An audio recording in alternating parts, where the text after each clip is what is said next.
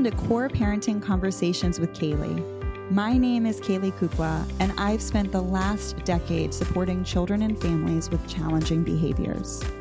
As a mom of two, I appreciate how overwhelming and exhausting parenthood can often be. So I'm taking all of my book knowledge and combining it with real life experiences to change the dialogue around parenting. We'll have powerful conversations that always include practical tips so you can walk away feeling inspired and empowered to make simple yet impactful changes in your family's life. Let's dive in.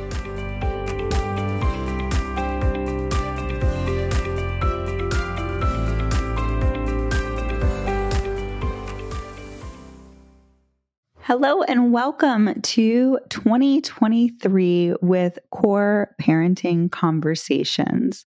I'm so glad you're listening today. And in order to start a new year, I really wanted to revisit some questions I believe to be foundational to parenting.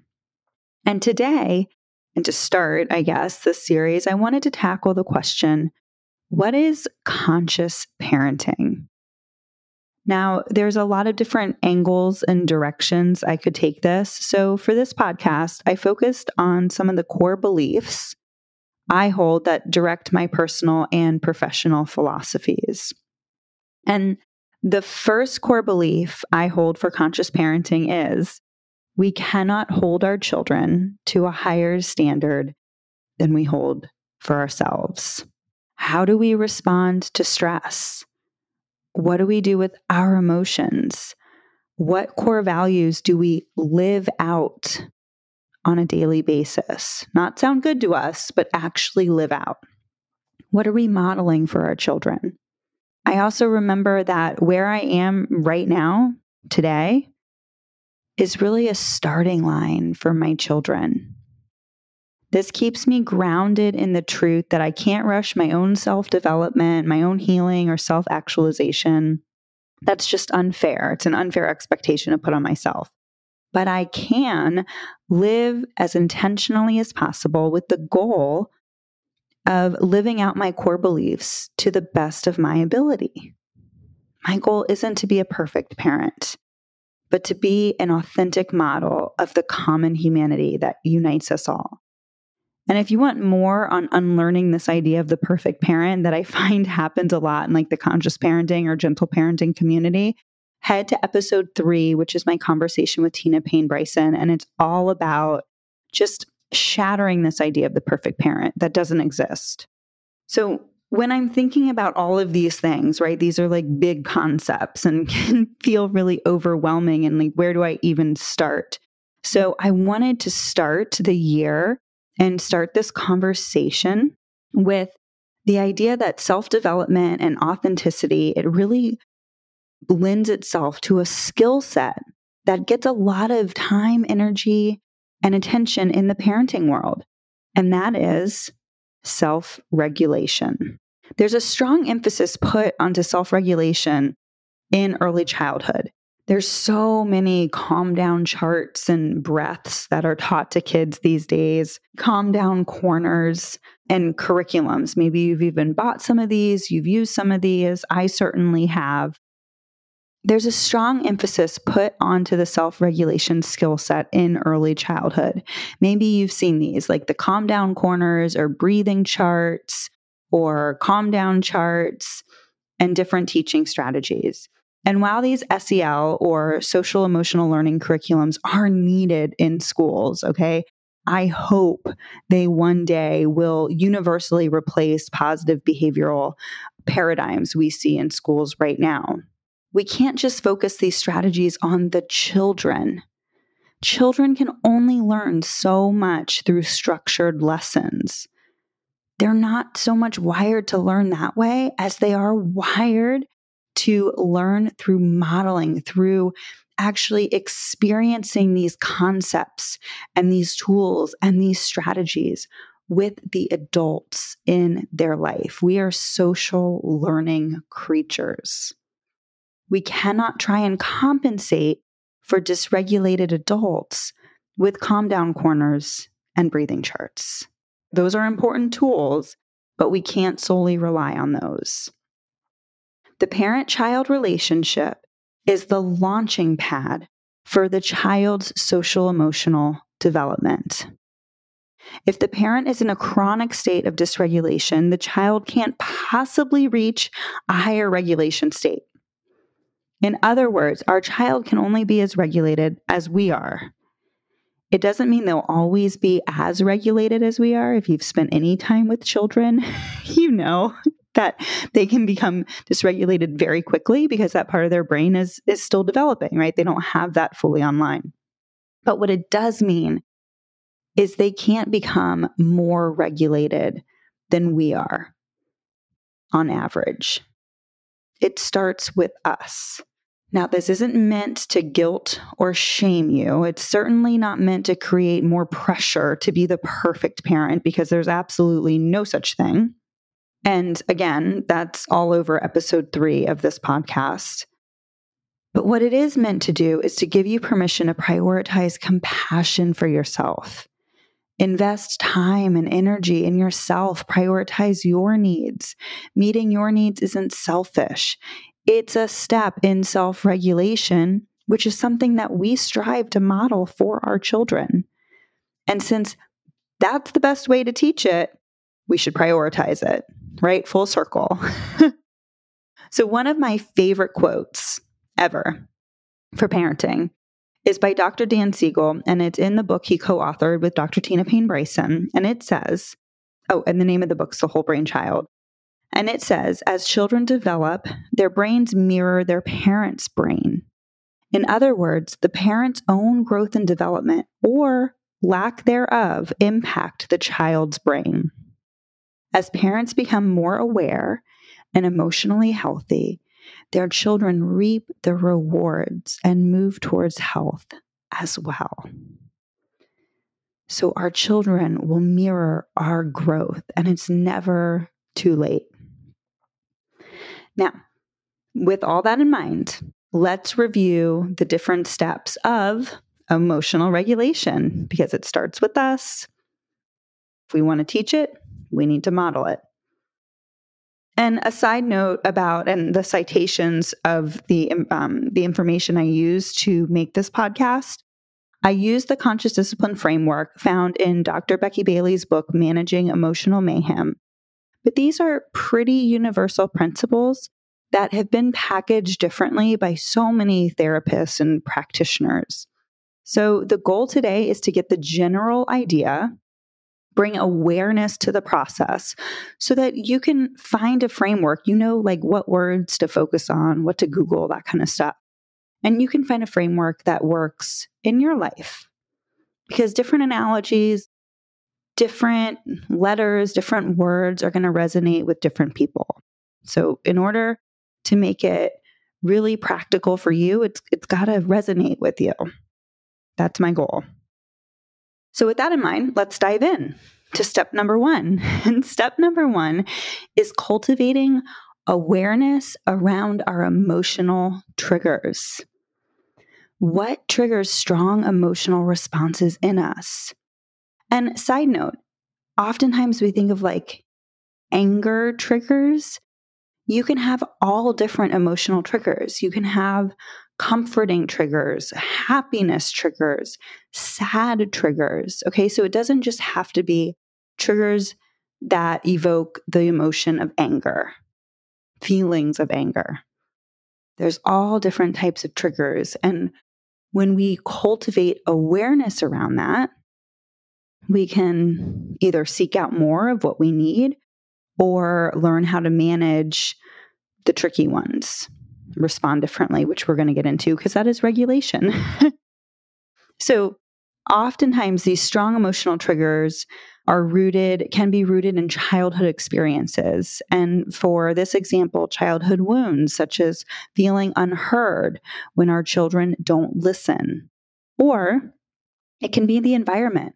Physiological triggers like feeling overwhelmed because everybody's talking at once, overstimulated, tired, hungry, hormones, different times of the month, the different fluctuations in our hormones can absolutely trigger different emotional responses. It's important for pregnant and postpartum moms to be aware of that as well.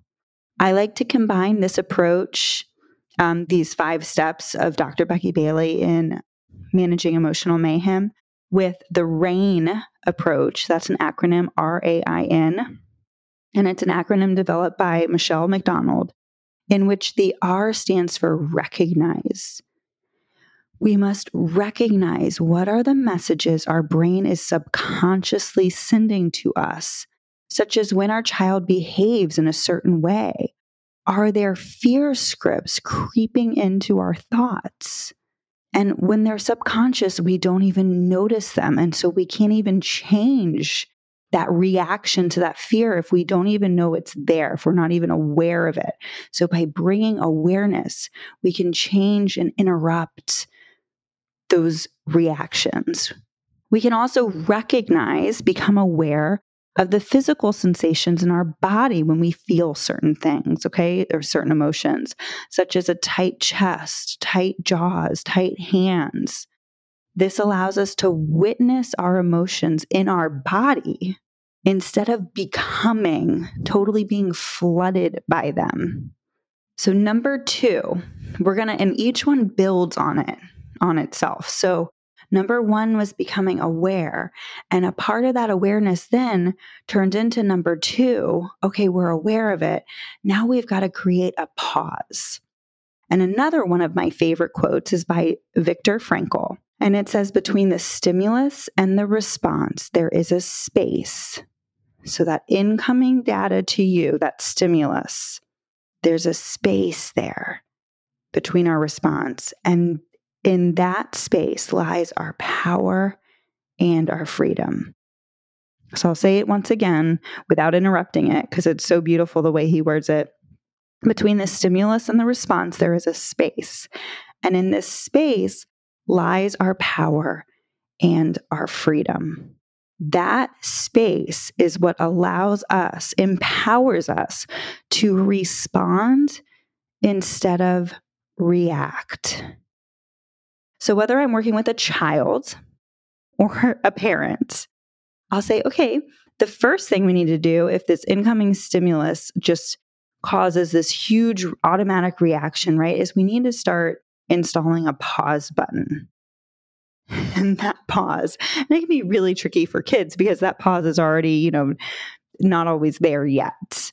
And with adults, it can be tricky because our reactions are so automatic at this point. They've had years to just become entrenched in us. So that awareness is really key, because if we can become aware of an emotion before we become totally flooded by it, that's when we can stretch out that space. And when we create more space between the stimulus and our response, we have more power there. And that really brings us to the A in RAIN, which stands for allow. So within that space, we allow the feeling. And this really combines the next step of identifying the feeling. So, there's only 4 letters in RAIN, and there's 5 steps in the conscious discipline regulation model. So they kind of overlap and are combined a little bit here.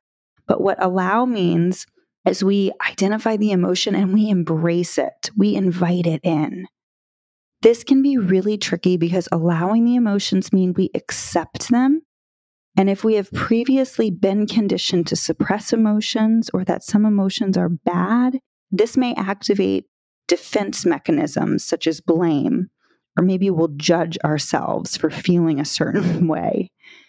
And acceptance is open and judgment free. So remember, we're going to spend more time talking about this in the next step, about this whole acceptance concept. But I just really want you to remember that if this is tricky for you, remember this is a practice. Practice means it takes a lot of practice. We do it a lot, and it's not meant to be perfect. It may feel really awkward and uncomfortable at first. And celebrate the little wins, because the little ones are the ones that stack up to be the big areas of growth. And I get DMs all the time with moms who feel really guilty about certain things. I know I do this to my child and I don't want to do it. I want to change this way. And I say, okay, congratulations. You're aware of what you're doing. You're aware of what you're doing and you're aware of what you want to do. So that awareness allows us to bring in that pause. Because now all of a sudden we're moving that subconscious to the conscious. We're aware of it. We're installing the pause. And now we can work on identifying the emotions. So this is step number 3, identifying the emotions. Now there is so much material out there to help us learn how to identify emotions. I love Dr. Susan David's work around emotional agility. I also find Dr. Brené Brown's newest book, Atlas of the Heart, helpful in developing an emotional lexicon. It's basically like a dictionary of all different emotions, and you can read it as a novel. You can read it cover to cover, which I did. And now I use it as like an emotional dictionary. So you can really use it either way. I think it's a really great tool if you want to expand that emotional vocabulary. If you've tried the Instagram parenting tips and tricks to gain connection and cooperation with your child and it's still not working, or maybe you just want to grow your parenting toolbox or grow your own personal skill set. If you feel confused about how to respond to some of your child's bigger behavior, or maybe you need the encouragement and accountability to make the changes you know you and your family need, CORE offers the weekly support and tools to make these powerful shifts within a supportive, uplifting community. We talk about real-life parenting, not the neat and clean two-dimensional examples given on social media. You can learn more about my CORE membership program by heading to www.kayleekukla.com/core. It's a month-to-month membership. You can cancel it at any time, no strings attached, and it's meant to be on-demand parenting support, so you can access it when it's needed and when it's convenient for you. The link is in the show notes to learn more. And now back to this CORE conversation with Kaylee. Labeling our emotions can help us understand them. Those labels can help integrate our experience in terms we can understand and communicate to others. It also creates that space I previously mentioned between us and our emotions. So just like we're creating space between the stimulus and the response, we also want to create space between us and our emotions. So remember in step number 1, we want to notice things instead of just becoming flooded by them. Because when we become flooded by our emotions, we become our emotions. And we're not our emotions. We are a separate being, and emotions are happening within us. So when we create that space, we can notice them, and we notice that they're messengers to us. They're not our identity. So if the emotion is something we're experiencing and it's sending our body messages, and we acknowledge we aren't our emotions, we're really coming back to the beginning concept of this podcast is we cannot teach something we don't have. So if we wish for our children to be able to express their emotions, especially the more nuanced emotions before they become flooded, right? We need to have a bigger vocabulary than happy, sad, mad. We've got to expand that a little bit so we can describe our experiences and not just demand that our children are constantly trying to explain theirs without having the more nuanced words to pull from. And a practice that I love, I learned from going to like group sessions. So if you've ever done any recovery work in AA or Al-Anon or ACA, so Adult Children of Alcoholics, if you've ever done any kind of like group therapy work, oftentimes they'll do an inventory, a check-in, the very beginning of the session, and they'll ask you like, how are you feeling today?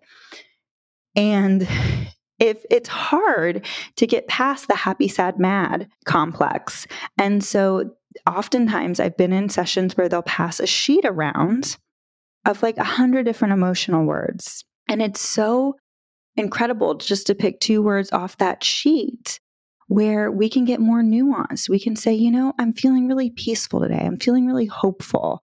I'm feeling confused. I'm feeling irritated, right? It's so much richer, and it really allows our emotional experience to be richer when we have a larger emotional vocabulary. And how great is that for our children too, to have that richer emotional vocabulary? It just allows us to convey our experience to other people and to ourselves a little better.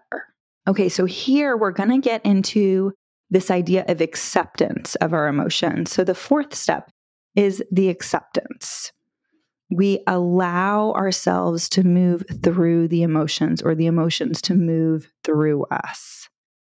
I have a few little sayings that help me remember what acceptance feels like, because it's so much easier to get defensive when I feel vulnerable emotions come up in me, or even when I see my children experiencing really strong or vulnerable emotions.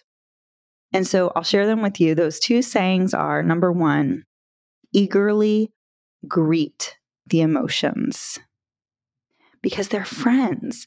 They're signals that help us understand our needs. So think of it as you greet your emotions, eagerly greet them the same way you'd eagerly greet an old friend you're excited to see.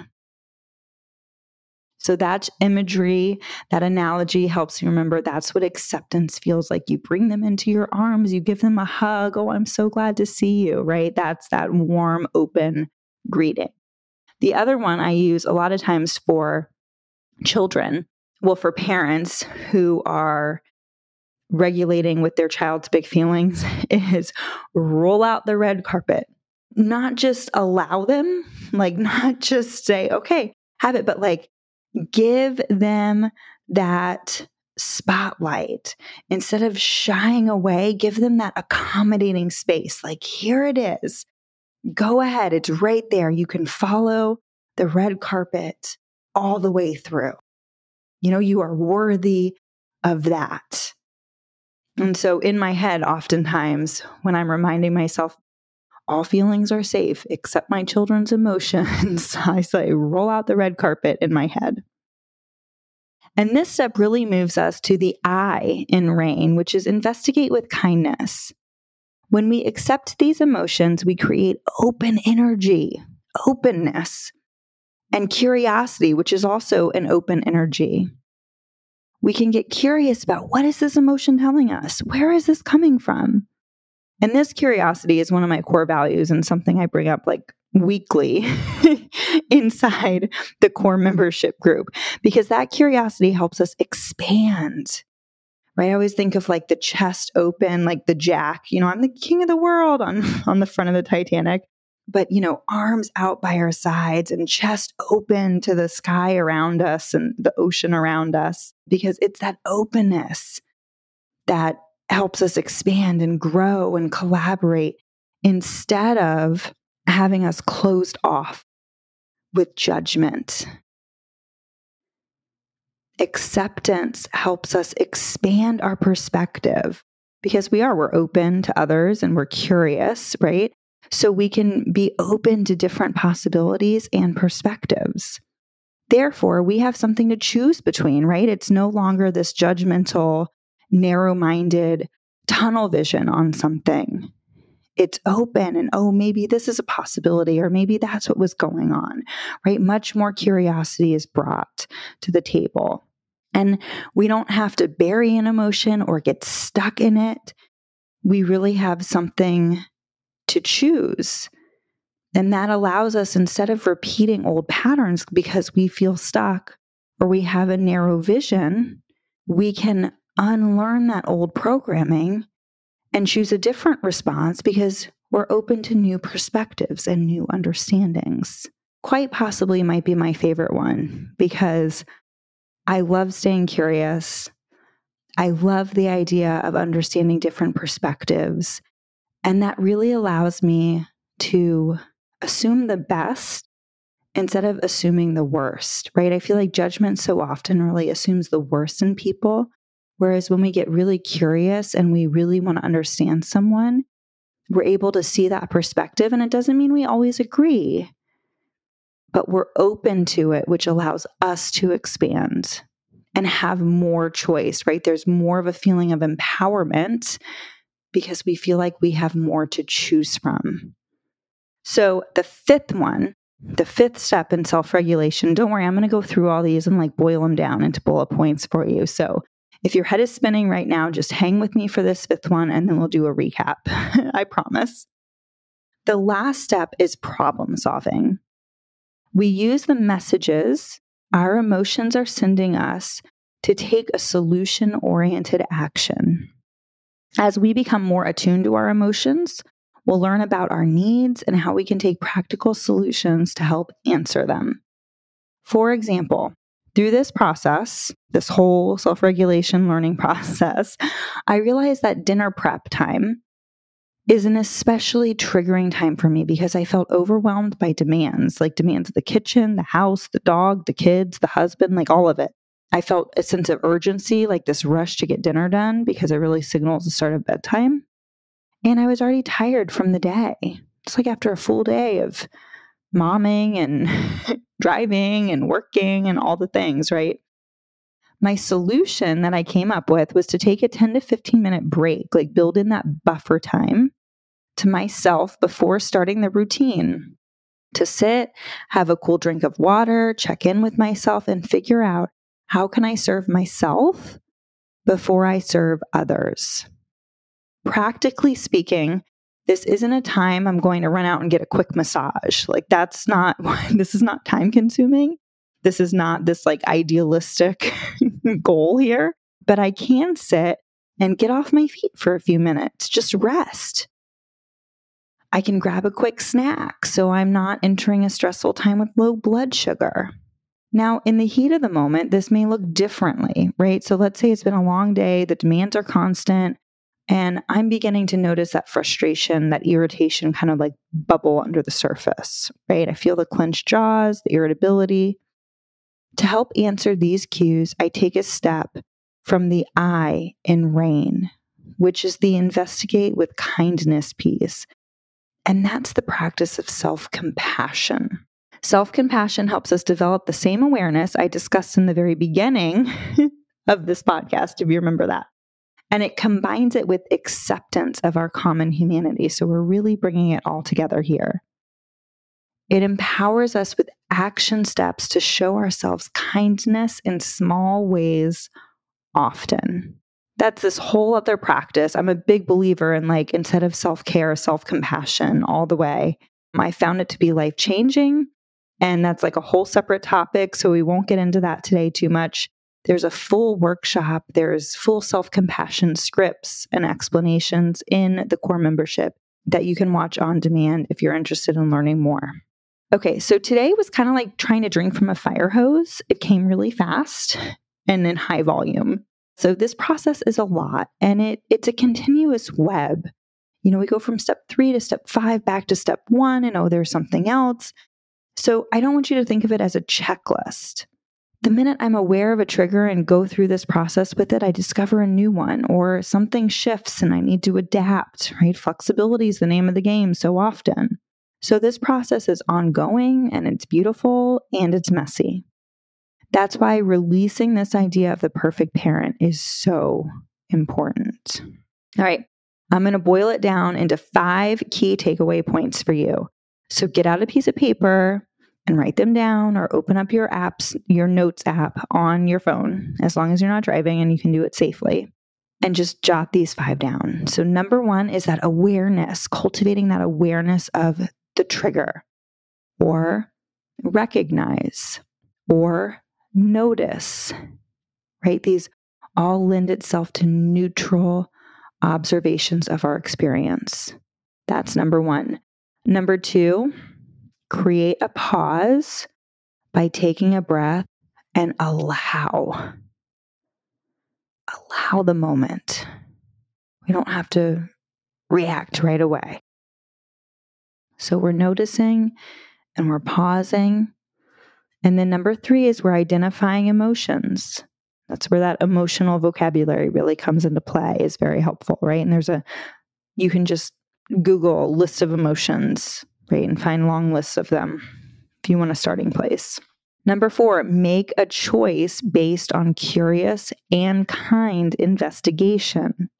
That choice indicates our consciousness instead of subconscious or pre-programmed reaction. So this is really when we're working on expanding perspectives, being open and curious, and not just focusing on those pre-scripted judgments that we may have in our brain. Like, oh, he's just being a brat. He's just whining. He's just so spoiled. Any of those can be pre-programmed. And instead, we're really opening up to, oh, it has been a long few days. Or, oh, he really doesn't understand what's going on right now. That must be overwhelming for him. And number 5 is problem solve, either retrospectively, so like reflecting and looking back on something that happened and saying like, how can I do this differently? Or proactively and using that retrospective information to then plan to do something differently in the future. Okay, we are deep diving into these concepts of self-regulation and all this stuff in CORE this month. So if you want to learn more about this, head to the show notes, first of all, for the resources I mentioned throughout this podcast. And also, you can learn more about joining my online community. It includes access to the various resources, the workshops, and handouts I mentioned in this podcast. So head down in the show notes and check it out. If this information was helpful to you, please consider sharing it with a friend on social media or leaving a rating or review. All of these things help out podcast creators like myself and let me know what you like so I can do more in that subject area. Thanks so much for being here and have a wonderful week.